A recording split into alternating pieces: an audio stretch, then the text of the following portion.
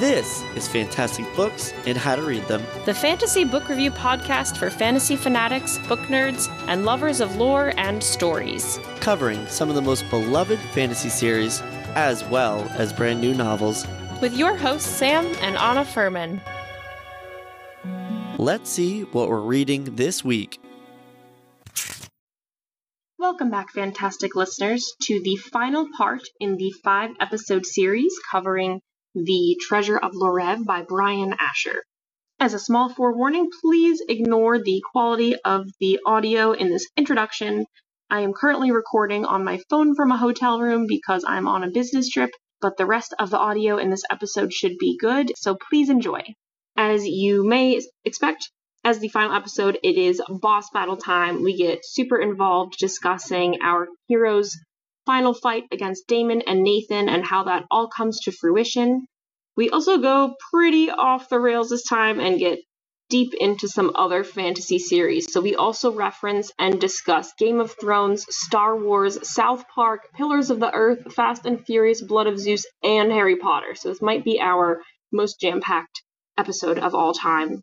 We also discuss with Brian his experiences at Comic-Con, meeting other authors and other fans, and we get a lot of information on the behind-the-scenes decisions he made about some of the artwork for his books, which is a really interesting discussion, learning about illustrations and cover art and graphic design and how that fits into self-publishing. So we really hope you enjoy it. We had an absolutely wonderful time working with Brian. We love him and his books, and we hope you enjoy. Well, I am so excited. We're live. Well, it's like bittersweet. We are at the last I know, episode we're at the end. of The Treasure of Lorev. I can't believe we're here. We read all your stuff now. What are we going to do? I gotta make more. Yes, please. That's fair. I will say again that I'm glad that we wrapped up by reading in the car again. And that we literally had to pause during that big cliffhanger while we grabbed our setup today. Literally, as we were going to pick up the computer stuff, we were reading, and we got to the part, like, as they were entering Damon's lair, and that's when we arrived. So, like, in classic fashion, we had to shut the book at the pinnacle of suspense. That was basically exactly what happened with Malcozé. So we're doing it all over again. 2 for 2. Yeah. We're keeping consistent. I like it. It makes it more fun, though. So much more suspense with that commercial break. Yeah, there really was a build-up. It is like a commercial break. I loved the end. I thought it was really good. Felt like it wrapped up everything so well. And then the stuff that we talked about and kind of predicted earlier with things that maybe happened with Nathan ended up manifesting in a way that was maybe how we predicted. So, I don't know. I thought it was a good end. And it was like right till the very, very end. Like action went up to like the last like sentence. I feel. Yes. That's awesome. Because we got to the last chapter and there was like so little left. And I didn't know how they were going to resolve it in 5 pages. I think 10 pages? One of my so favorite fast. moments too, and like we'll dissect everything in detail, but when they're in like Damon's lab, all the lights go out and then they go red and I'm like, boss battle time. Like I could hear like cyberpunk like music in my head. It's like I loved the ambiance setting. or like synth wave music, like it would just be super intense. And I guess we're kind of jumping ahead, but since we're talking about that battle scene, my wife actually, when she read it, she's one of my proofreaders always. She actually asked me to make that last fight scene longer. Oh. So, yeah. So you can thank her for having a little more depth and everyone getting a little more screen time on it. You gotta leave them wanting, like, just a little bit, I feel. But Yes. yeah, it was a very, like, satisfying fight. Like, the action was good. The resolution was good. So I really liked the ending. Does she like sci-fi? She does not read sci-fi or fantasy, really. Her favorite book is Ken Follett, Pillars of the Earth. That's probably her favorite book. I love that book. Yeah, she's obsessed with that book. Did you read his newest book, though, in that series? No. Okay, sidetrack. But she was very frustrated because she felt it was completely ghost-written. Oh. Like, the verbiage didn't match the period. It wasn't as elegant. Like, it definitely felt like he had someone step in. That's Aw. There was one specific sentence where I think it either said she need him in the balls. That's literally what it said. And it's like, what? That's not really like his the normal style of writing. No, so she felt it was very ghost written. The tone was off. She was like, it just wasn't normally what you'd expect from his work. Anyways, but she loves Pillars of the Earth. She keeps trying to get me to read it. It's so good. You can skip over the architecture parts if you don't like that, but it's a really good book. It's also a mini-series if you would rather I think we watch watched it. That's how we ended up with like a Showtime subscription for that show. And then we finished it. I think it was a pretty good adaptation. Yeah, didn't we watch it? We watched it, yeah. We've seen it. It was I'm good. pretty sure it was I want to read it eventually. I've heard a lot of incredible things about it. So I feel like it's kind of Game of Thrones without any of the fantasy and like condensed down into a more cohesive, shorter story. But like same vibe. If you like that, you'd like the other. Or at least that's what I've been told because I haven't watched or read Game of Thrones. No, I haven't jumped in on that. I've been on a huge Brandon Sanderson kick lately. So. Oh, nice. Yeah, he's great. I don't know. Game of Thrones, as far as perspective on a TV show, it's fantastic. It was one of my favorite shows of all time. I just found the last season so disappointing that I'm like scorned by it where I don't think I'll ever revisit. And it's like so disappointing because there's such good characters and there was such eloquent and complex arcs for each character. And for that to kind of just be presented in a different way at the end, you're left feeling a little disappointed, at least in my opinion. So in that regard, I'm definitely kind of like a jilted lover when it comes to Game of Thrones, the television series, and I'm like, never again. Yeah. Some rumors my friend told me about the way it ended was he said that he felt that once they got a deal to do Star Wars movies, which was right before they were going to complete the season, that they just tried to finish up as quick as they could so they could get out and do Star Wars. And I don't know now after the backlash what the status is on their movies, because the lady who's running Star Wars, there's like all kinds of like infighting and stuff based on like some people didn't like the new movies, and there's a lot of drama. And so those two were supposed to come in and make a bunch of stuff, and then people thought they just got out of Game of Thrones fast. And then there was a behind the scenes before, while they were like talking to the actors and stuff, and there was in the background you could see Peter Dinklage. He's like reading his script, and then you can see him like get mad and like throw it at the ground. Oh. And people were like saying that like the actors were just like a few of them were like very like reading these scripts and being like, every character in this story does a complete 180. Like nobody. Yes. It's like they took every person and then just did a 180. Like Jaime Lannister, 180. Like every person they just turned him counterclockwise and called it a day. And so it really, for the show, is like, it was really sad. So like, I would hope George R. R. Martin does what he wants to do with it, but I feel like he's lost his momentum, and Joe Abercrombie is going to be like tasked to finish it when he passes or something. Yeah. Yeah, I feel like a lot of the fans have lost momentum too, like waiting for the end, and they kind of got the end with the TV show, so even if the book is supposedly different and delivers on what they wanted, I don't think it's going to get the kind of like grand finale that it probably should have for something that's been going on for so long. But yeah. I don't know, that's what happens when you take a million years to write your book and you Yeah. I actually saw George R. R. Martin once at CVS in Santa Fe.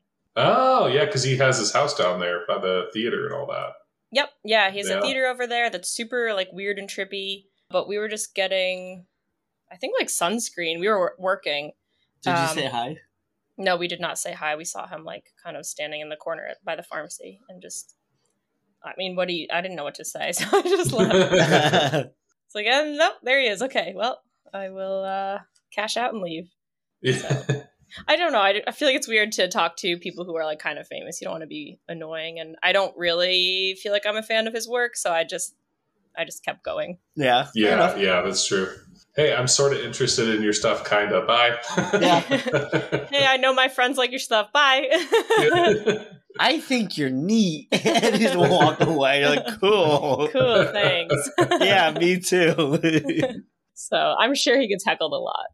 Oh, yeah. There was, since we're talking about fan interactions with authors, there was an interview I read with, or watched with Neil Gaiman, and he was talking about how he did signings with Clive Barker. And he said Clive Barker would always get like the weirdest gifts from fans. Like he would get these just horrible things, like just weird stuff, like pentagram books and all like bird feather made stuff, just all kinds of weird stuff. Oh no! I like the weird taxidermy or curiosities. Yes. Yeah, so weird shit.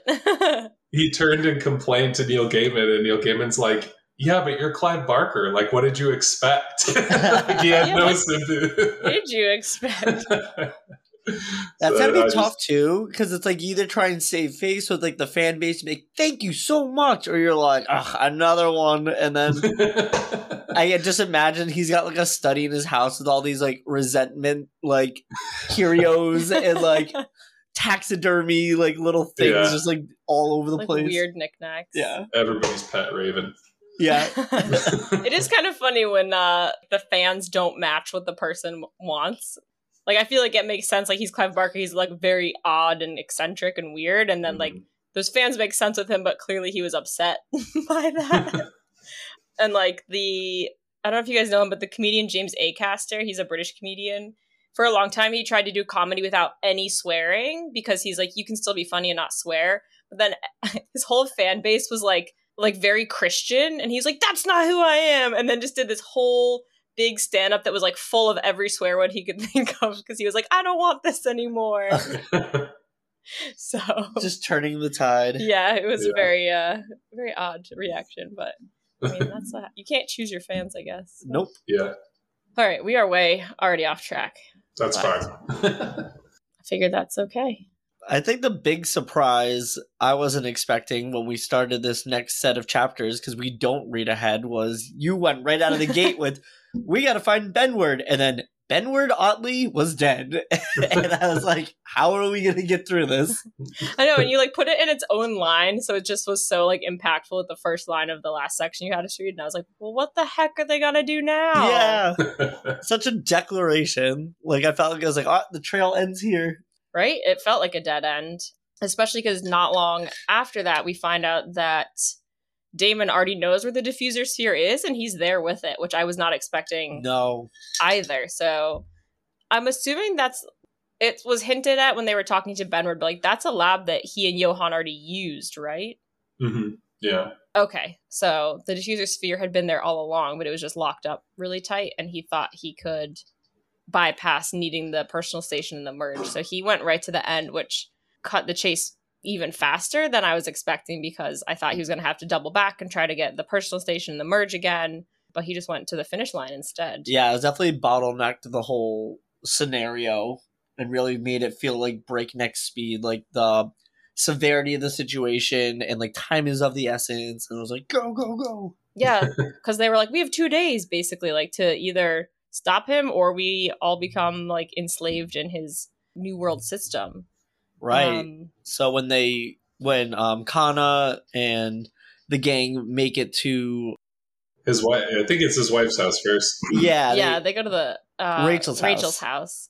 So his Benward's estranged wife, and she thankfully is like unintentionally helpful. Yes. She gives them a copy of the obituary and like a copy of some other articles, and then mentions that in the obituary they talked about how Benward had a brother, even though he didn't, and she thought that was maybe like a joke he was trying to put in. And she didn't really think anything of it, but I don't know, that would definitely throw up a red flag for me if someone had like an unknown sibling suddenly mention their obituary. Right. I thought he was going to pop up in the story, but then obviously... Yeah, it was like his alias. Yeah. So that worked out for him okay. Yeah, if I was Rachel, I'd be like, is there a long-lost brother out there somewhere that I don't know about? But, I mean, I guess because they were estranged, she didn't really, like, look into it too much. And then she also mentioned that Benward and his dad would go to this coffee shop all the time. It was, like, very special to them, so they decide that they're going to go to the coffee shop. And thankfully that plays out okay for them because that's where he's hiding. Yeah, the coffee shop is very creative too. I liked the premise behind it because, like, yeah, sometimes you hear about like cat cafes. So, like, you know, they have like a lemur coffee shop. I love like that alternate dimension feel to it. There's a new gas station near us called Neon, and it has like Bobcat as its logo. Yes. I was like talking about it at work one day, and my coworker goes, "Oh, my wife's company like she works as a corporate lawyer, but they bought the Neon Marketplace, and like no one knows why. It's a weird cat, and it's just like it's some strange mystery that no one understands. So she was asking about it and asking about it and asking about it, and I guess the person who initially like owned the gas station had this really weird piece of neon 80s art that had a blue cat in the background, and that's how it became like Neon and the Blue Cat. So I just like the idea that they have a little lemur in there. That's awesome. Yeah. When Cy did the illustration, I was really hoping, because I gave him a lot of free reign, and I was hoping he would do the lemur. And when I got the illustration back and it had the little lemur on the side, I was very excited. Yes. Wait, let me scroll back and look at it. Oh, yeah. Right on the sign. Cute. So he was able to pick whatever he wanted to draw? Yeah, so the way I kind of had a vision for these chapter header illustrations, and they sort of went different directions. I originally thought I would just do like an object. So if they were traveling down like an old road, it would just be like the road and maybe some trees, or like a little more vague just to keep it less expensive, because I had to do 13 of them. And then when he did them in the squares with the actual like more scenery, which was more than I expected. But he was able to do it, and he did it in sort of his style that made it look like his style, but also allowed him to do them quickly for me. And so when I would give him an area, I would basically give him a giant Word doc that said like, it had pictures of like what I thought it would look like. Like for Torek, it had like old gas stations, old side of the road places, and then insides of a coffee shop. And so I said, you could either do like the inside of a coffee shop, or you could do like the outside. So every different area, I would kind of give him some freedom to kind of choose which way he felt artistically was more fun.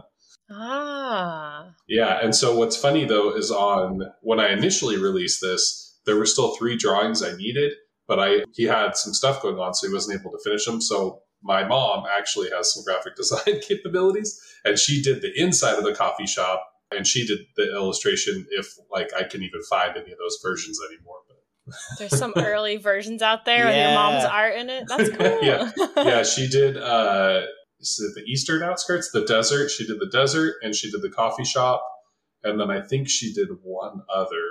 Oh, she did the one that's next to Jared with like the shopping mall. She did that one, and then once I caught up, then I swapped him out and everything, which he got him done like just in time for the Comic-Con that I had, I think in Salt Lake, but maybe not. So all the people in Salt Lake, if the books are earlier, might actually have the only copies with the old drawings, which is kind of cool. Ooh, yeah. First edition. That's really cool. Yeah, so they actually, I think they do, because that was the day I released the book, was the first day of that Comic-Con. So yeah, so I think everybody in Salt Lake has like unique copies compared to anyone else right now. So fun. Do you sign all the copies you saw at Comic-Con? Because you signed ours when you sent them to us. Oh yeah, 100%. I sign them all. I personalize them. I put a little message in there. And, that's fun. Yeah, I think it's awesome. Like I love getting to share this stuff. And that Comic-Con has been, even though it was a while ago, that one has been probably the most interesting as far as like feedback. Like I've gotten multiple messages on my website and directly on Instagram from people who bought my books from that Comic-Con, and also Goodreads reviews. I didn't really check my Goodreads. I'd gotten behind really. And then I went on my Goodreads, and there was a bunch of people from the Utah Comic-Con who had reviewed my book on Goodreads. So it was really cool. That's a great feeling. Yeah. It's hard to get the Goodreads reviews, even Amazon reviews, because I've had Amazon reviews that get deleted too. So yeah, it's super annoying. Like sometimes I don't know what their like bot algorithm thing is. So anyways, if anyone's listening who's bought my book, please leave a review, because it helps. And leave them on Amazon and Goodreads. So just copy and paste them in both. Well, I will do that too, because I haven't gotten around to that yet. Don't you have another Comic-Con coming up too? Or has that happened? No, Phoenix in May. It's like the 27th through the 29th. Ooh. So I'll be down there. I finally shipped everything. So all my stuff is down there waiting for me in their warehouse. I just have to show up. I'll just find out if my Alaska Airlines flight is canceled and I'm road tripping, or or if I'm able to just fly there. We'll find out. So hopefully not. Yeah, fingers crossed. One way or another, I will get there and I will sign books. Sweet. That'll be fun. We keep getting so off track. Oh, it's all good. So back to full circle moments. Yeah. So back to the gas station. Yes. Before the gas station, what did you think of? After the heroes decide they have to go to the coffee shop in Torek, Nathan in the lair before they get there. Yes. Yeah, So okay. I was going to bring this up and fully dissect. There's like three Let's very dissect. important things that happen in this scene.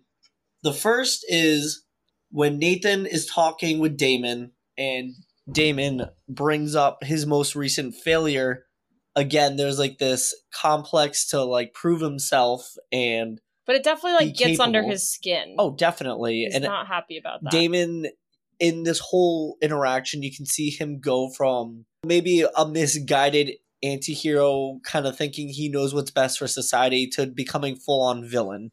Because we have like this whole, insulting, trying to like get Nathan in the right headspace to get the job done correctly. Then, unfortunately, to open the diffuser sphere, Damon uses... He says he's going to try to use Nathan to like unlock it, and then he's like, oh, well, it went badly the other times that happened, and then there's like dead bodies, and then we find out it's Nathan's friend. So like I feel like that's just so much for Nathan to cope with. Yeah, and I feel like it was like a two-part threat where it was like, you need to do this correctly or you're gonna wind up like them, or if you disappoint me, you're done. So that like was a lot on the line, and again, it's showing how Damon is just evolving away from what his intent was, and he's losing himself to his goal. Basically, he's giving everything up for it. He's doing that kind of thing like for the greater good. Like you can make any sacrifice as long as it's like for a better, larger goal. Yeah. And then on the personal level, that's super hard. Like if it's Nathan, like his dad has already escaped and left, and then now his two like friends are dead. He doesn't really have anyone left. And then the fact that Damon like just like needles right under his skin by saying you failed before, does not put him in the right mental space. And like he's getting upset and angry, and then the nanites are like coming and like controlling his emotions, even though it's such a emotionally sad and frustrating time, because like you're mourning your friends, but then you realize like this is kind of your fault. So I feel like there's a lot going on there for him. And I think that's the big picture scary, so to speak, for what could happen to everybody in Lorev, because if you all get, added to the collective and you have these nanites, like, are you actually in control? Like, you could be a slave, but these nanites will make you like apathetic and not really care about your situation. Yeah, that's the scary part about it. I understand the idea of like centralizing information, and like maybe that's a good goal, but the fact that there's like the emotional control that comes with them is very dangerous. Yeah, so I feel like the scene really reinforced the threat of what Damon is to Lorev. With this chapter, there's a few different things I definitely wanted to bring up. One was that with the last book, like self-discovery was definitely a theme, like finding yourself, becoming yourself, figuring out who you are. This book, a big theme for me was sacrifice. Like, what are you willing to give for what cause and what matters to you?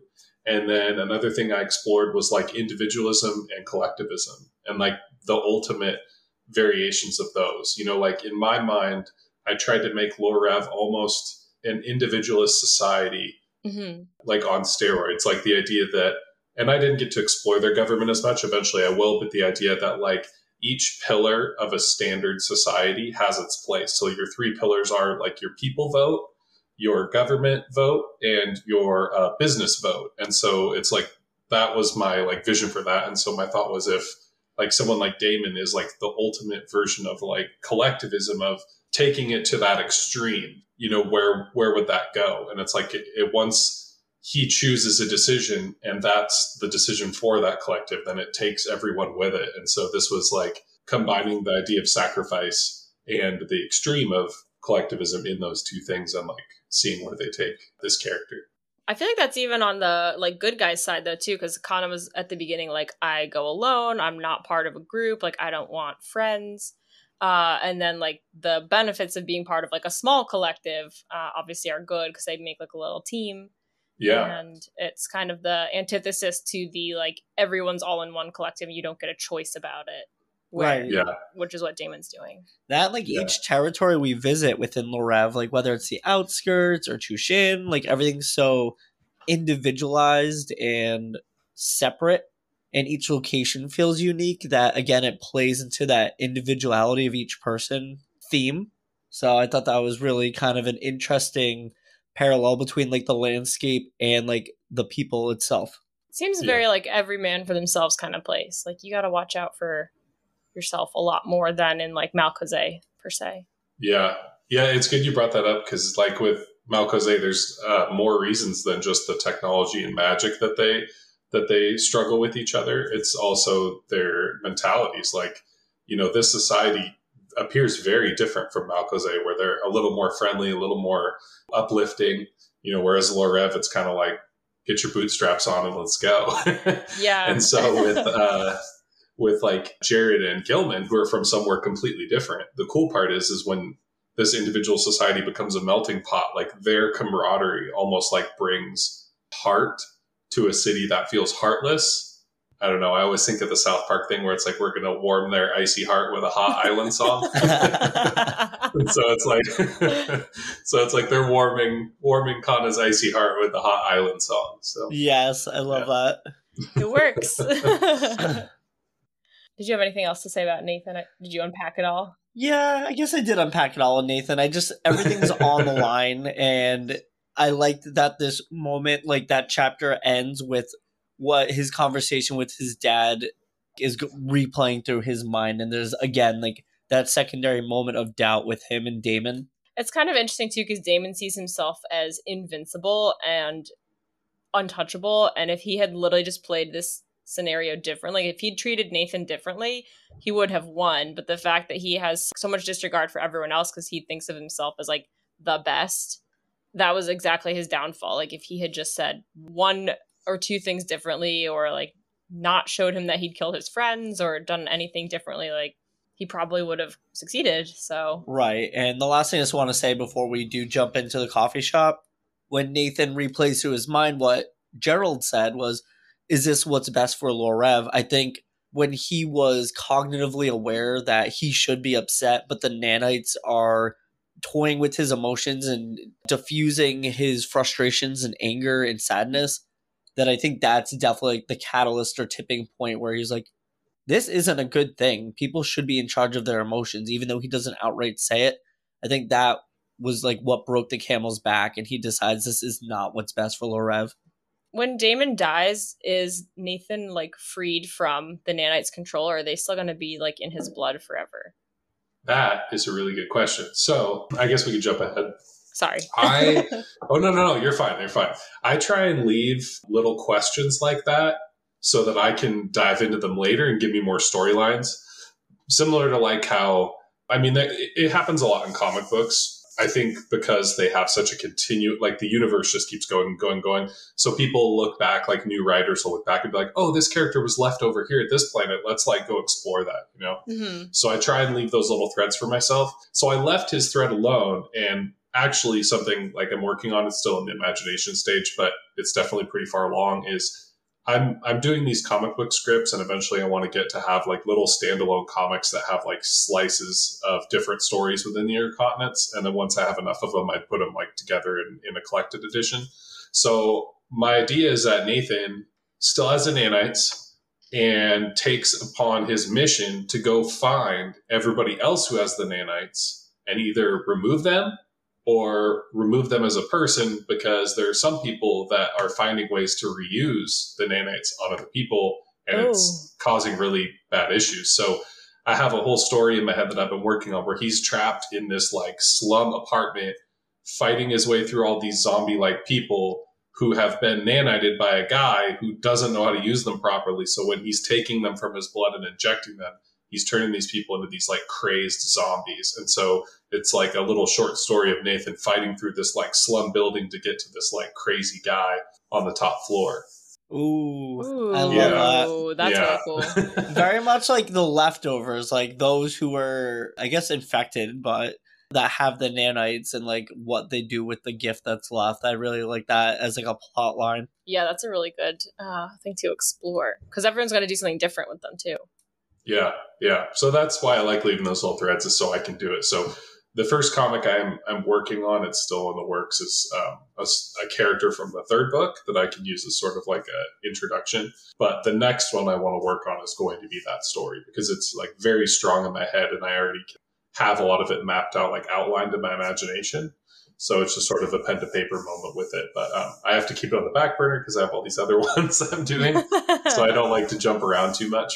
Yeah. And then if I don't do it as a comic book and I do it as a story, I might do like a short story collection, but his would be in like all first person. Like that would be a story I would do in like all first person. Yeah, he definitely deserves it at this point. There's definitely been enough groundwork for him as a compelling character where he definitely has his moment in like the spotlight. Yeah, he's a lot more of like a player in the plot than I was expecting. Since you were talking about your other books, this one and Assassin of Malcazet obviously kind of happened like simultaneously because of what Franco says at the end of the other one about like they found the artifact. Does the third book take place at the same time too? Like, are they all concurrent? This third one won't be. It'll be a little bit further ahead, only because one of the characters relates to an event in the first book. But yeah, it'll be maybe a few years ahead. Cool. Okay, so not like wildly different. Yeah. All right, now we can go to the coffee shop. Kana, Jared, and Gilman go to the Lemur coffee shop. She's very trendy for ordering a cold brew too. It made me I know. I was a cold brew junkie for a long time, so I threw that in there. Oh yeah, don't you live near Seattle? Isn't that like the coffee shop capital of everything? Oh yeah, it's kind of interesting how it's come up and down because I didn't know about like any of that craft coffee or like everything I got was just like Starbucks.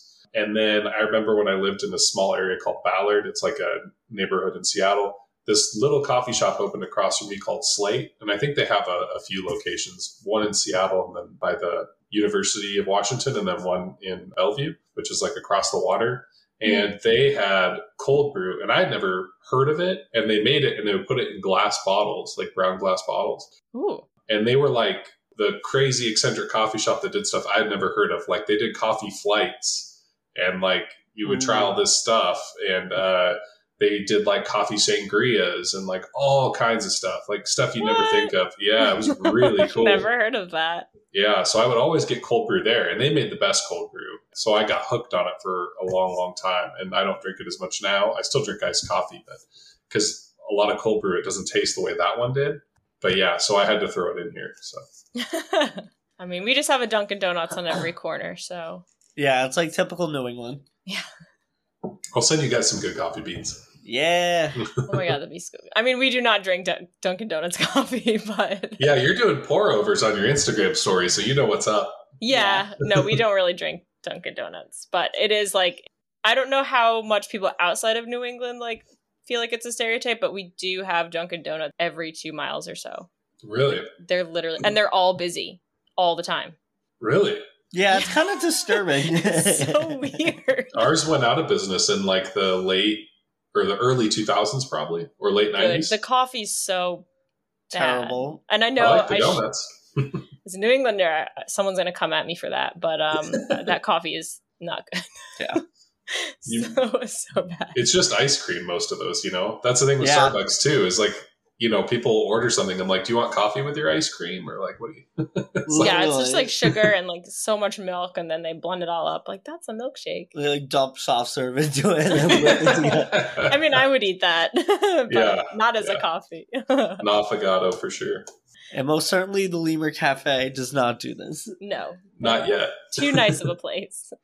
Yeah, so I just thought that was funny that you put the cold brew, and then like throughout they've been drinking Compresso, which I don't know if that's a thing or if that's a Lorev thing. Because it sounds definitely a Lorev thing.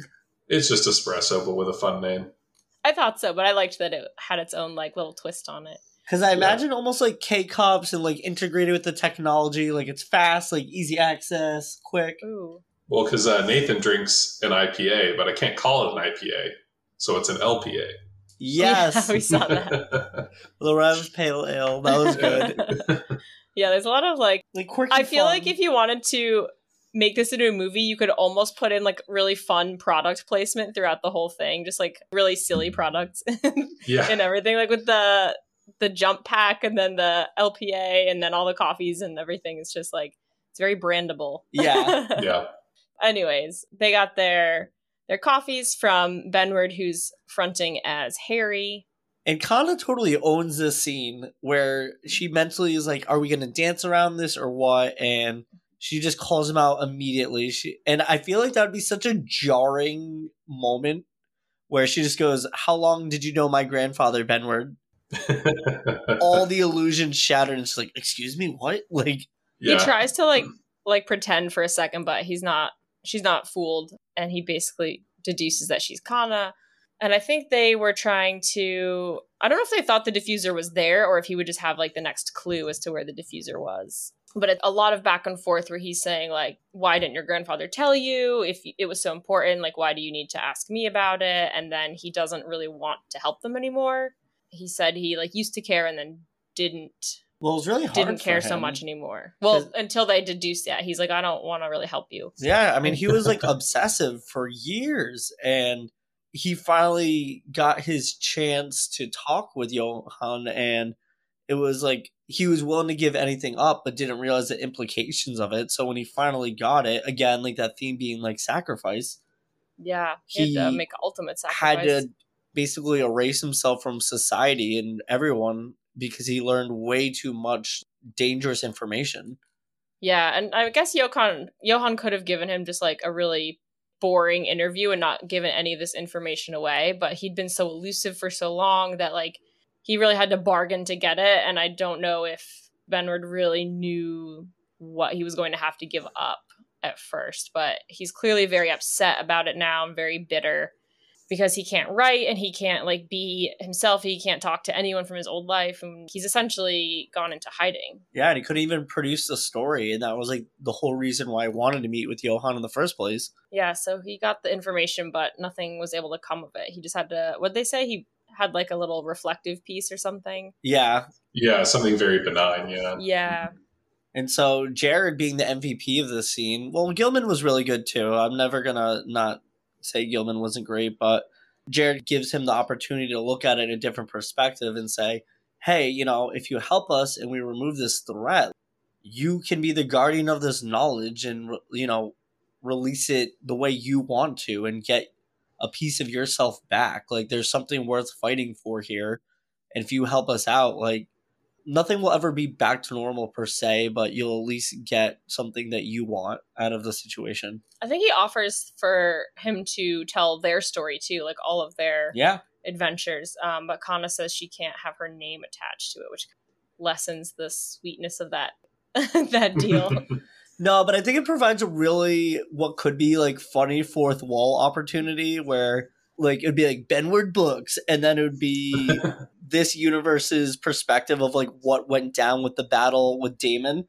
And it could either be like wicked accurate or completely off, and like society almost kind of like how media can be sometimes either takes the story like verbatim as like what's the truth, or like, you know, they'd be reading this like this didn't happen. Like you could write the Treasure of Lorev and publish it in Lorev, and then it would be like so meta. Yeah. You know what I'm trying to say. Yeah. That's a good idea. Oh, I love it. Just like a little side thing. Like it's like the next like most popular kids book or something, because he like dulls it down for YA. YA, yes. Awesome. Yeah, I always try and give little nods to like inside jokes and stuff with my friends. Mm-hmm. So yeah, maybe that'll happen. If I can fit it in the story, it'll happen, because that sounds really fun.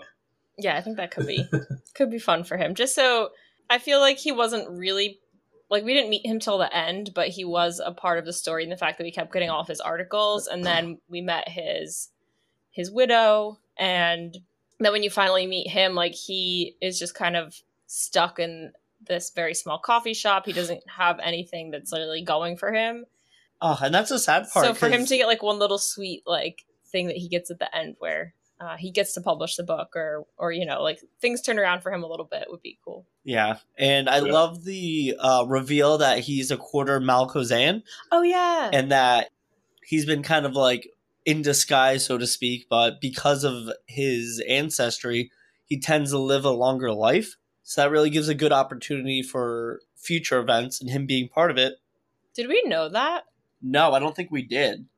Was that in Assassin Malkozeh or anything? What? That they live longer? I don't think I put it in that one. I think I started putting it in this one because there's certain intercontinent people who live intercontinentals. I don't know. There's certain groups of people who have longer lifespans. Yeah, because basically he tries to call their bluff, and he's like, how am I going to be around for the next generation to, like, pass the information on? And Gilman had figured out that he was going to actually live longer than a regular person, which is kind of very cool. astute. Yeah, Gilman's kind of been, like, background for a while, so I feel like he suddenly in this moment, like, really read Benward's character and got to the heart of the issue there. Yeah.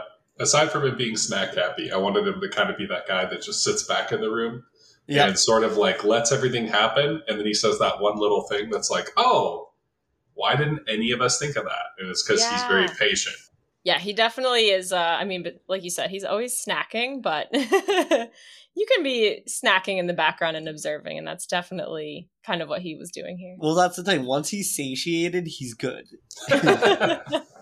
My wife joked that he's almost, she's like, was your dad an inspiration for him? Because my dad is like that. He sits back and sort of like assesses everything and is like very observant of things that you don't think about. Like I could ask my dad, like when we had Sam's Club, like what's the difference between Sam's Club and Costco? And he'll like just lay out all these differences. And then if you think about going to both stores, you're like, yeah, those are all true. And I never thought about those differences. So he's like just one of those very like calm, observant people. Huh. And he also loves snacks. Like if you leave dish food out, he will like eat it all.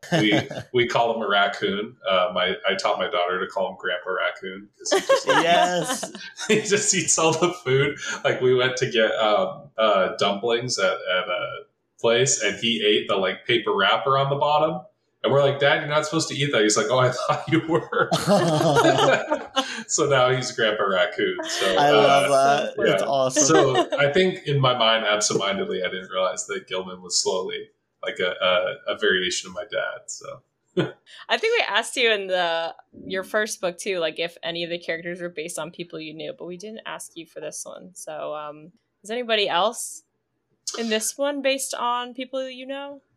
I would say Jared has like instances of like my own love of nerdiness, but also I don't know if you're familiar. There's a YouTuber called Marcus Brownlee. I can't remember the name of his channel. He just reviews like tech, and I really like him. He just seems like such a fun, personable guy who I just would want to hang out with.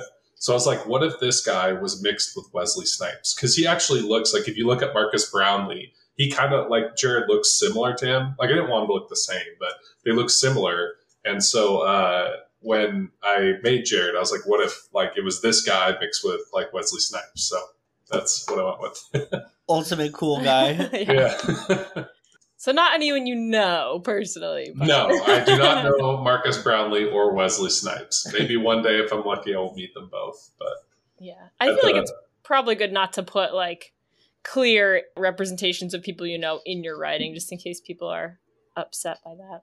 Oh, yeah. Actually, one of my coworkers was telling me that there used to be a guy who worked at our company who would write like horror stories and clearly put like other people who worked there in them. So like her name's Erin, and he'd be like, oh, I wrote this story about this girl Garen, who is an archaeologist, and she was digging in the woods, and then zombies ate her, and she's like, why are you putting me in your books? Like, what the fuck? So yeah, at least be that's tactful. the other end of the extreme where like you don't want to be in someone's book. Yeah, I won't have a vampire victim in my third book named like Ganna or like Saul or Pam. Something. Yeah. Pam. He ran as fast as he could. Pam. Oh my god. You could kill me off in a book. I'd be happy. Yeah. Back to the western outskirts. No, they're not in the western outskirts. That's where the book started. Oh, that's right. They're saying that... Our archaeologist and geography major. Oh, I have a terrible sense of direction. You do. We once spent a week in London, and every day when we'd leave our Airbnb, we would just have to take a left turn. And every single day, without fail, the most confident stride, I would take a right every single day. And Otto would go, you're going the wrong way. We literally never went that direction, ever. Oh, man. That's like my wife. If she drives, we miss the exit we're supposed to take on the freeway. She misses it 100% of the time. 100% of the time. And I can't go to sleep or talk because if I do, I'm going to miss it and I won't be able to tell her. Like, I remember I went to sleep. This is on multiple road trips. I'll be asleep and then I'll like crack my eyes and I'll see a sign of like, was that our exit? And she's like, yeah. We're just like, boom, like right past it. At least she's consistent. Yeah, at least you know. Yeah. Oh, you got lost in Target today, so yeah. Well, that one's inverted from the one we normally go to. It's like a perfect mirror. No, Can't it's get not. out. Can't get out. That's how they get you to buy more. So you cannot go in IKEA then, because you will not be able to find your way out. I might as well start paying rent. Yeah, I'll live there forever. You could eat so many Swedish meatballs. There's a really cool book. Barnes & Noble had it for a minute. I think it's gone. But a guy wrote a horror story of if like an overnight crew was trapped in IKEA, but it's like a fake IKEA. And the whole book is designed to look like an IKEA catalog. And all the chapters have like the Swedish like furniture names and stuff. It's really cool. That's really clever. I like that. I don't know how they didn't put it right at the front, especially because this area, like where we live, Renton, we have like the Washington IKEA is like right down the hill from us. Like they've been there so long and they're such a big part, like economically, of our area that the Renton High School, the Performance Arts Center, was like donated by IKEA. Whoa. So like if you're in Washington, like that is the only IKEA. It's not in Seattle. It's like in basically like Renton. We used to live up the hill from it. So I was like, and the Barnes & Noble is like right around the corner. And I'm like, why would you not put that book right out in front? So many people would buy that just because of the local history of IKEA, like having such an impact here. But That's a great concept. I wonder if IKEA came at them for like copyright or something. I don't know. I mean, it was on their shelves. So if they got all the way to print and in a bookstore, it had to, and it's satire. I mean, it was funny. So yeah, that's a great idea. That's so funny. Yeah, I'm going to try and look it up and I'll send it to you guys. Because I'm like, please do. How has this book not gotten more like anything? Like nobody said anything about it. I'm like, this is so funny. I've never heard of that, but that sounds so good. Yeah. All right, speaking of mazes, they are entering the maze. So yeah, I'm going to make that a rough transition there. That's all good. So they're out in an unallocated zone and it's like super, super cold and blizzardy. And they are trekking through the blizzard. My worst nightmare. I hate the cold. Really? Yes, I do. In fact, when I'm a terrible New Englander. Yeah, you are. Yeah, I was gonna say you're like in like cold USA, other than Minnesota, maybe. Yeah. There's a line earlier where Nathan says, like, why would anyone live in the cold? Oh, yeah. When I read that, I was like, yeah, tell him. I hate the cold. Why would anybody live here? Anna literally paused reading and goes, he's got the right idea. So was that in this chapter? It was, I think the previous one where he was like on his way in to the lair when Damon shows him like his friends had died and everything. Oh, like okay. when he's making his way there, he's like, it's so cold. Why would anyone live here? And I was like, yeah, agreed. Why would anyone live in the cold? That's awesome. I hate it so much. Yeah, so they're like camping in the snow. And Jared's pretty prophetic. He's like, it all began in the snow. Like I had to go to the other mountain region and now it circles back and ends in the snow. So it just felt very profound there. And like the morning before they get to the lair, he's like kind of meditating and thinking about how he's trying to keep himself from getting scared. So that's what he's been thinking about. So it's just like the last calm before they enter the final battle. Yeah, it's like that tense moment before war. Like everyone's just trying to keep it together. It's like very intense. Yeah. What did you guys think of the drawing for this chapter too? This was probably my favorite. Yeah, the plateau or like the butte. Yeah. It was like really... I thought that looked so cool. And it's interesting because it doesn't look super cold. I think I saw it because it's black and white and I was picturing like very deserty. I think because the cover of Lorev is obviously like orange and sunsetty. So I was like, they must be in like a remote desert region. And then like it's freezing cold and it looks so stark. I thought it looked awesome. It's very fortressy. Yes, and it's also kind of symbolic, like one last mountain to climb, one great challenge. Yeah, and I like that they have to go through like a maze essentially to get to like the core. Yeah. Is the entire thing in the picture a building, or is it like stone that's been carved out to make the structure? The second one. Okay, that's what I thought. It looks so cool. Looks really good. And then I'm assuming, is that Nathan or Damon standing there? I would assume it'd be Damon. That was my assumption, is that it was him. I thought so. And then it was kind of vague. So I was like, oh, you could say it was any of them. But to me, I thought it'd be Damon there, just because the little cloak and that he's there first. So yeah. It's definitely like a good pinnacle where the last battle takes place.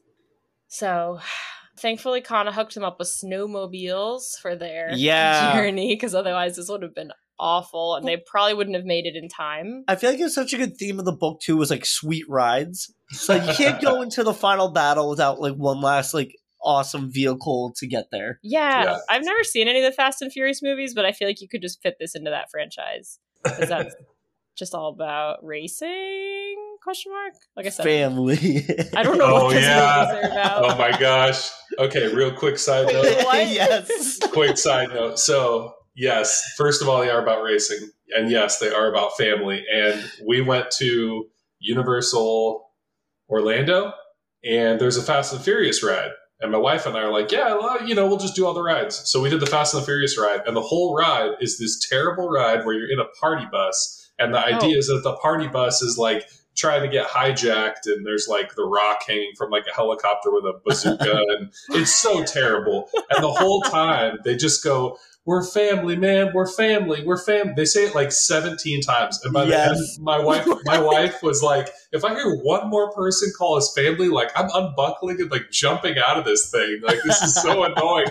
And then we found out later that it's like one of the worst reviewed rides, to the point where this guy who does like roller coaster history videos had a whole video on it being like the worst ride, and people like seek it out because it's so bad. So we're really glad we did it.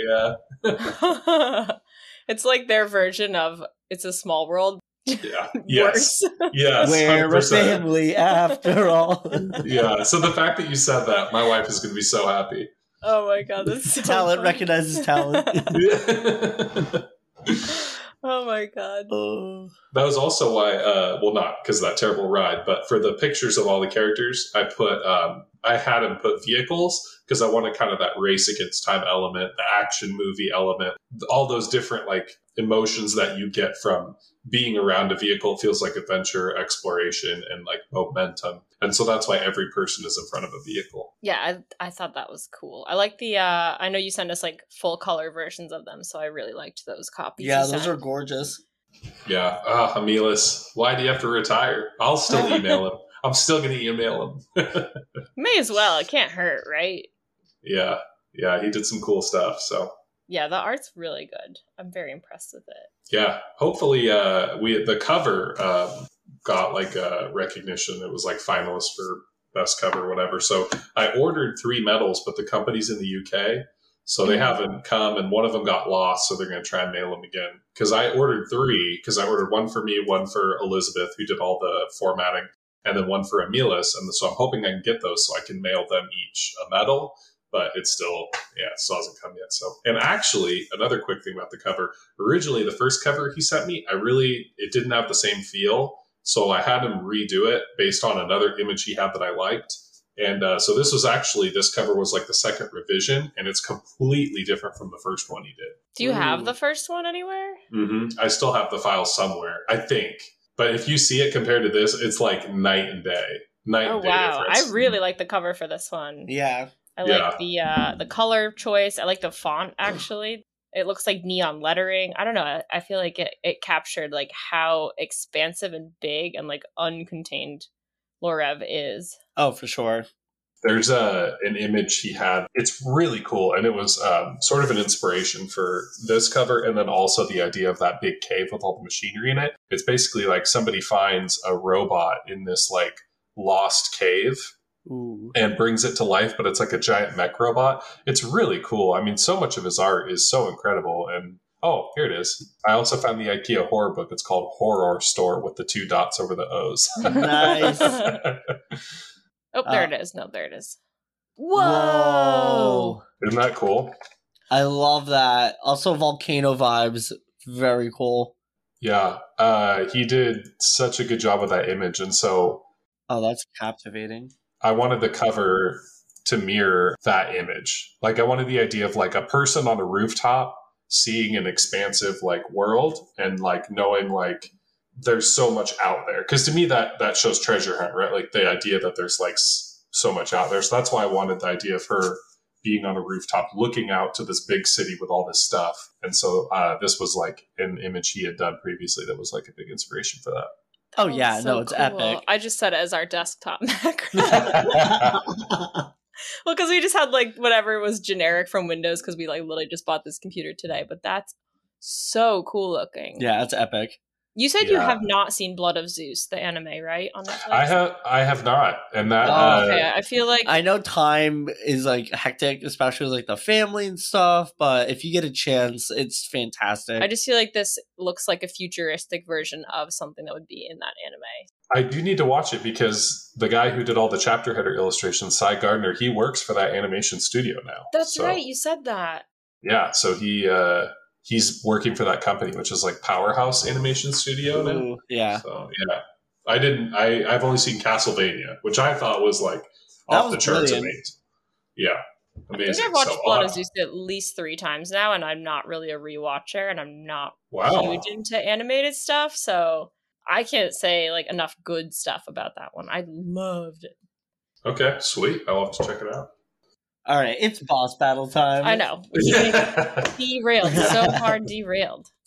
All right, so they have like entered the lair. They got there. The door was wide open, so I'm pretty sure Damon just expected them to come. Yes, they've entered DD, Damon's dungeon, and Well, also it'll make it D&D, easier for him if he Damon Nathan Dungeon. yes, yeah, and then it makes it easier for him too if they show up because he can't get into the lock for the sphere yet, and if he gets the 2 other keys from him, he'll be able to open it right away. But otherwise, he just hasn't been able to get in there.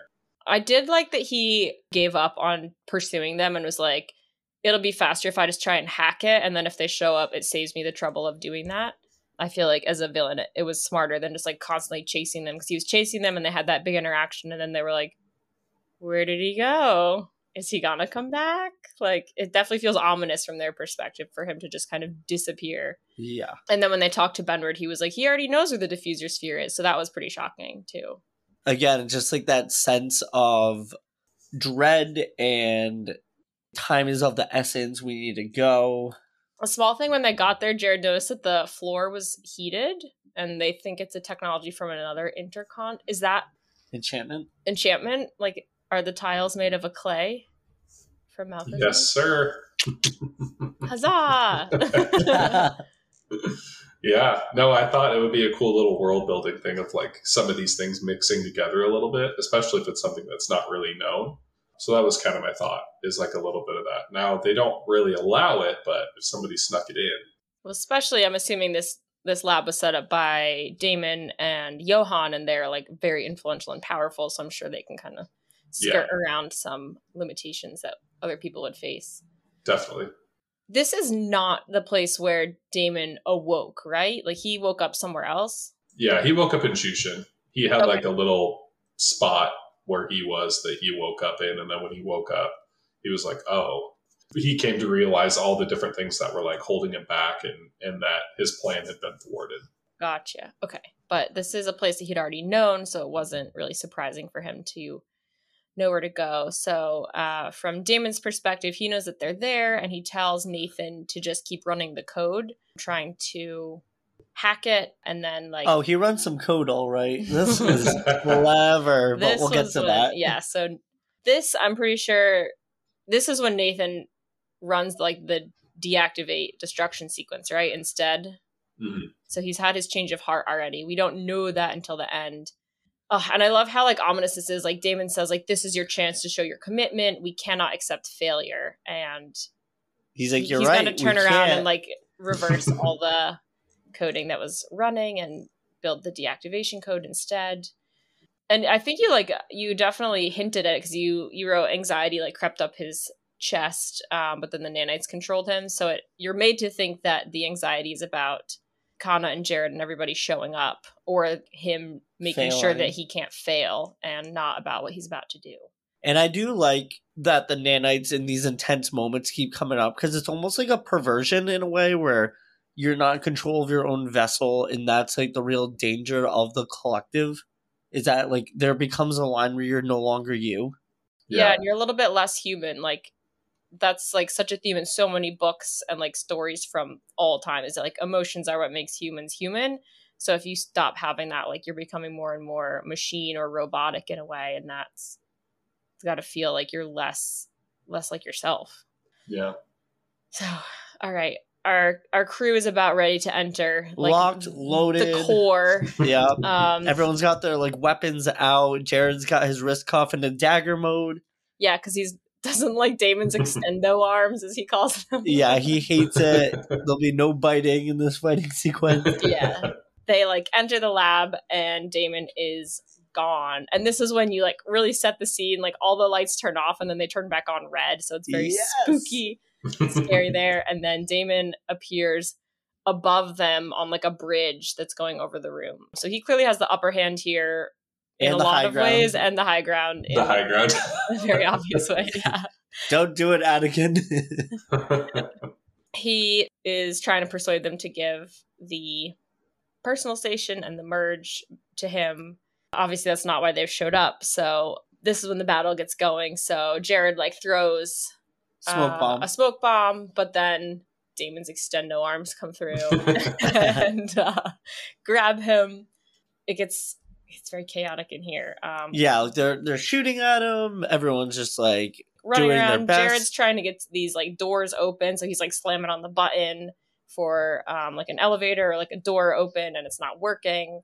But as he's doing that, Damon comes and like clonks him on the head. Oh yeah, he totally like hammer thumps him like right on top of the skull. Yeah, and then his head is bleeding, so he's not doing very good. No.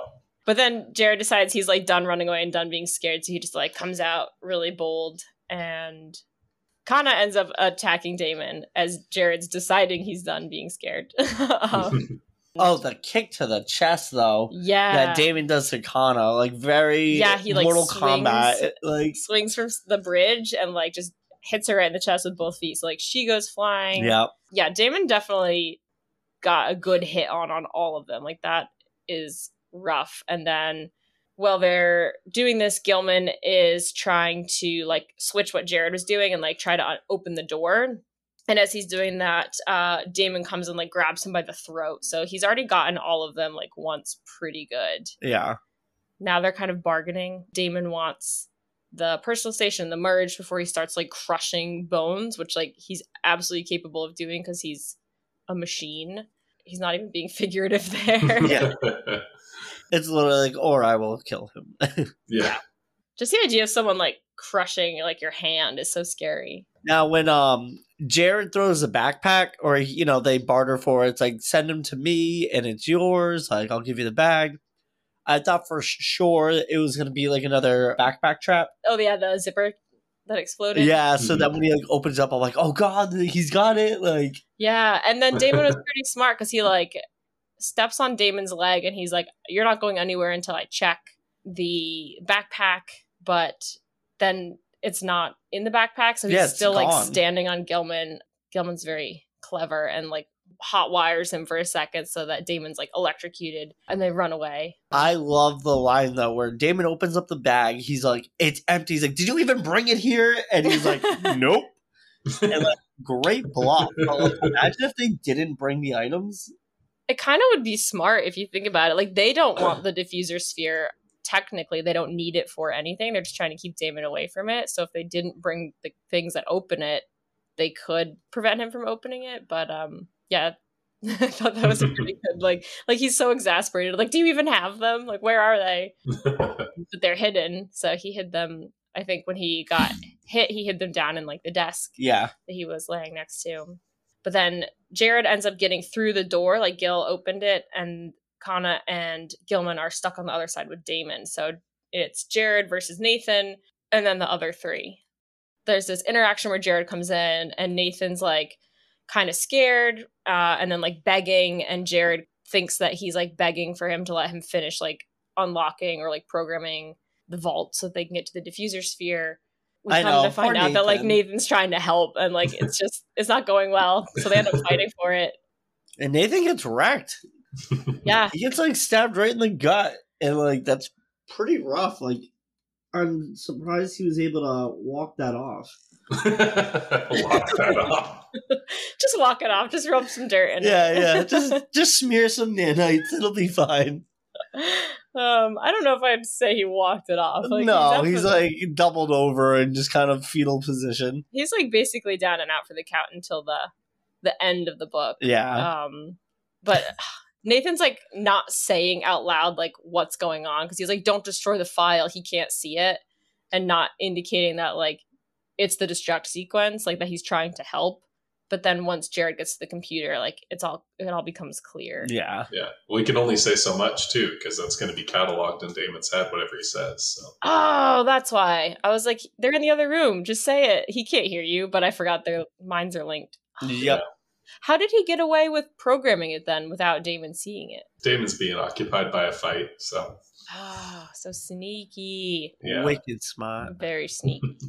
So everyone's on their last leg here. Jared says he can like feel the tiredness and like how much hurt he's taken over the past like however long they've been running around. And then this fight has really roughed him up a bit. So he's having a tough time. And then like the last straw is that Gilman comes in holding the merge in the personal station, which Jared thought he'd hidden. And then Kanna's behind them, but Damon's doing like the most villain move ever and like dragging her by her hair. Which, Yeah. ugh. So it's like a dirty thing to do in a fight. Like you can't pull someone by their hair. No. I don't know why it makes me so mad. He's very evil for doing so. Classic villain move. Yeah, it's so fucked up. I don't know. It just bothers me. Like that's not a fair fight to just like pull someone by their hair. Yeah. No. So Damon is holding Kanna and says that like he can like crush her sternum essentially if Jared doesn't do what he wants. So he wants Jared to open up the vault and remove Johann's code that's holding him. So he has him pair the merge and the station, and as they're getting going, the computer switches to this interface with 3 folders on it. And Damon's like, you can worry about those once you open the vault. We find out that there should not be 3 folders on it. They get the vault open. The diffuser sphere sounds so cool. So like there's a puck in there, so it like comes out like levitating, which just looks so cool and biblical. It was in a golden vault, which they couldn't see because the lighting was all red, but that's such a like extra feature the grandiose. to add. Yeah, it sounds really the grandeur. really extravagant. And then it's like all these pieces like come up and like click together and it, you know, morphing on its own, but it's definitely working still, which is good because it's been stored in this like cold safe house for a long time. So could have been a chance that it didn't do anything. Oh, like it's been in here for so long, it no longer works. The battery acid leaked. I don't know. Yeah. Yeah. Old It's toys. not charged. Yeah. Yeah. Go on, give it a minute. Plug it in. Yeah. But Turn they it off, only turn it back on again. but they only have like USB, micro USB, and not lightning cord or whatever. So they Yeah, don't work. Yeah, like the old Apple chargers that were like wide, and then they switched to those little skinny ones. Yeah. And Damon's like, I could foresee all, but not to this. Yeah. And you go to a friend's house, they have the other phone, and you're like, I can't. Speaking of cords, they have to plug Damon in behind his ear, which made me laugh. So he's clearly got like a little port back there. Literally like Yeah. an aux cable, like Yeah. ear canal. I loved it. So good. So yeah, he's connected him to the diffuser sphere, and his chest like opens up, and Damon is Gross. popping apart the way the diffuser sphere is supposed to make you do, right? Like it takes like all the Mhm. machinery apart. So like his body's like coming apart into all these different pieces, which is disgusting. And Jared thinks it's gross and disgusting and scary.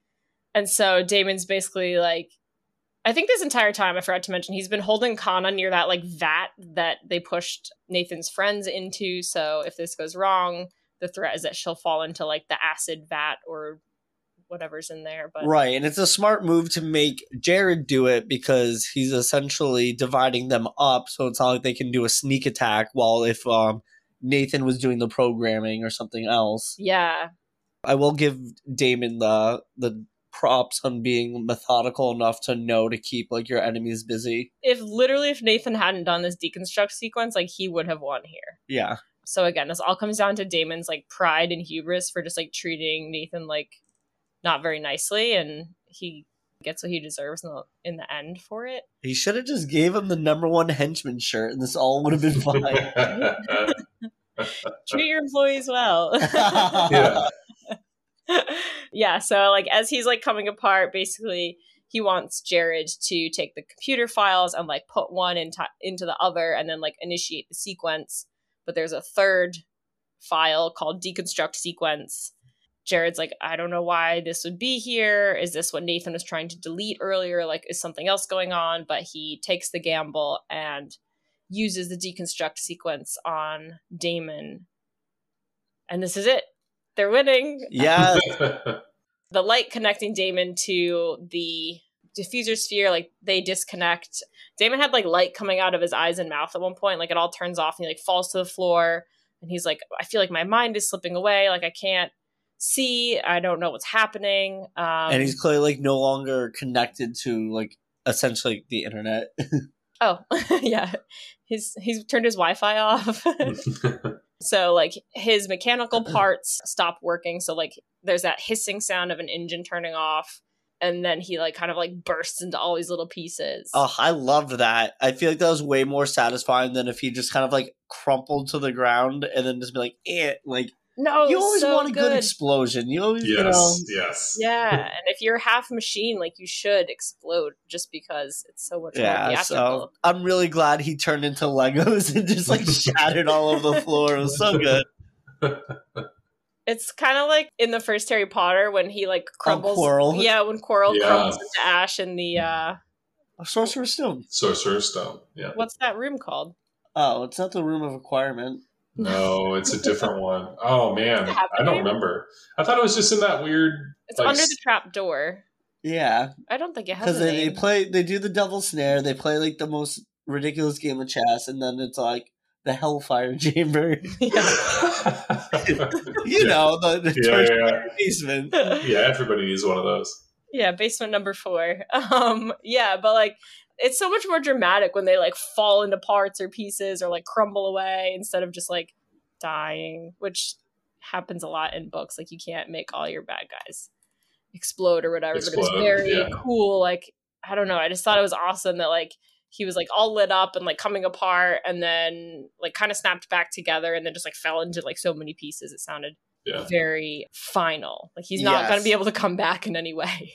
Yeah, it was with this ending too. Like I knew that it would end there, and I knew that he would end by having some type of code put into him and exploding.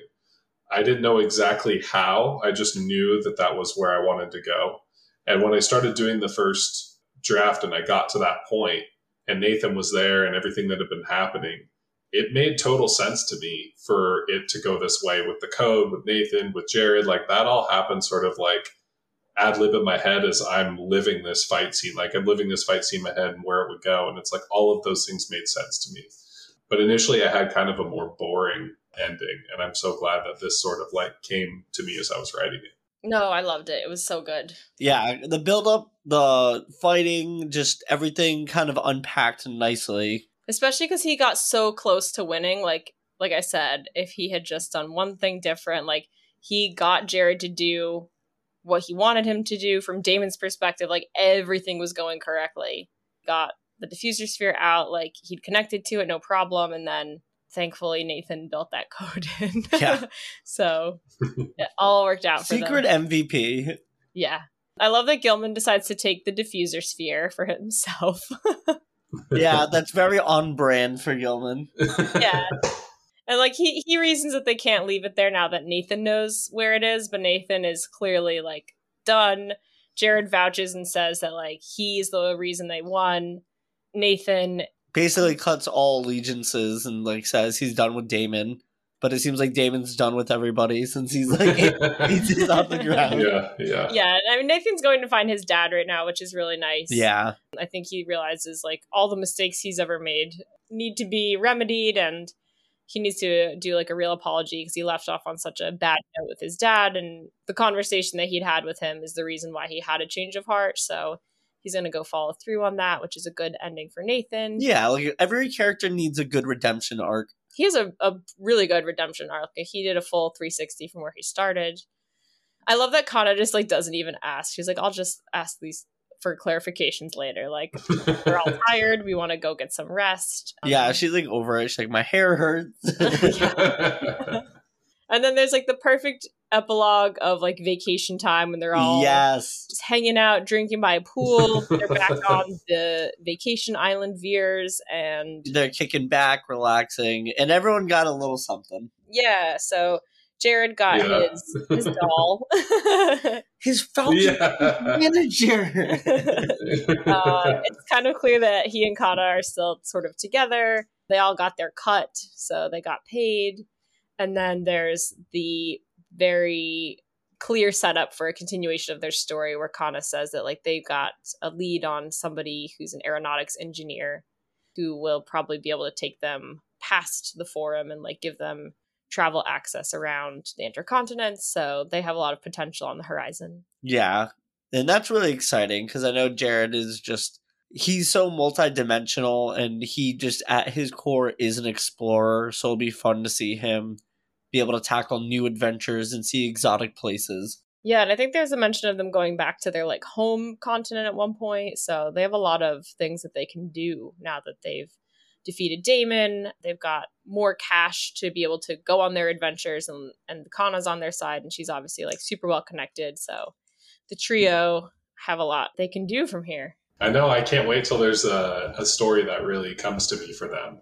I won't write anything until I feel I have an adventure that's worthy of this crew. So yeah. I'm hoping that after I've got currently the book I've talked about a bunch of times, my third book, the horror book, and then I do have a follow-up for all the characters in Malkozeh. And then I'm hoping by the time I finish that book, because that book in my head, I've already got the whole thing outlined for where all those characters go.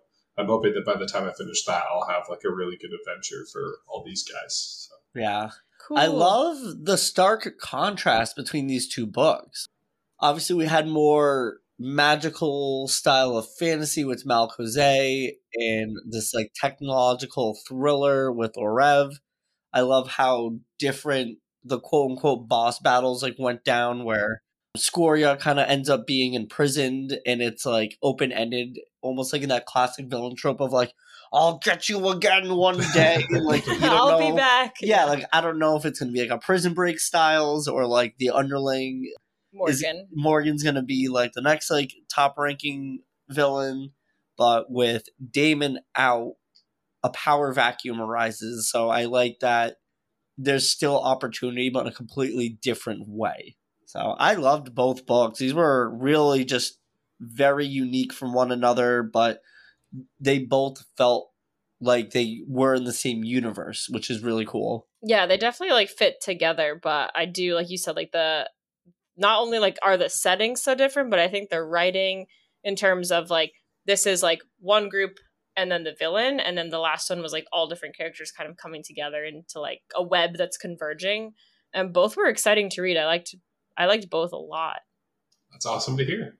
Yeah.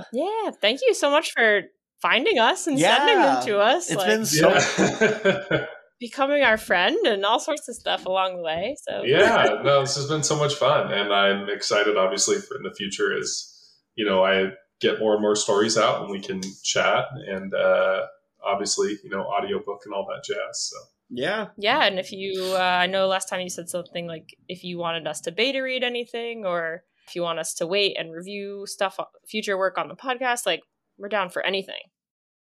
All right, I think this is the end. Yeah.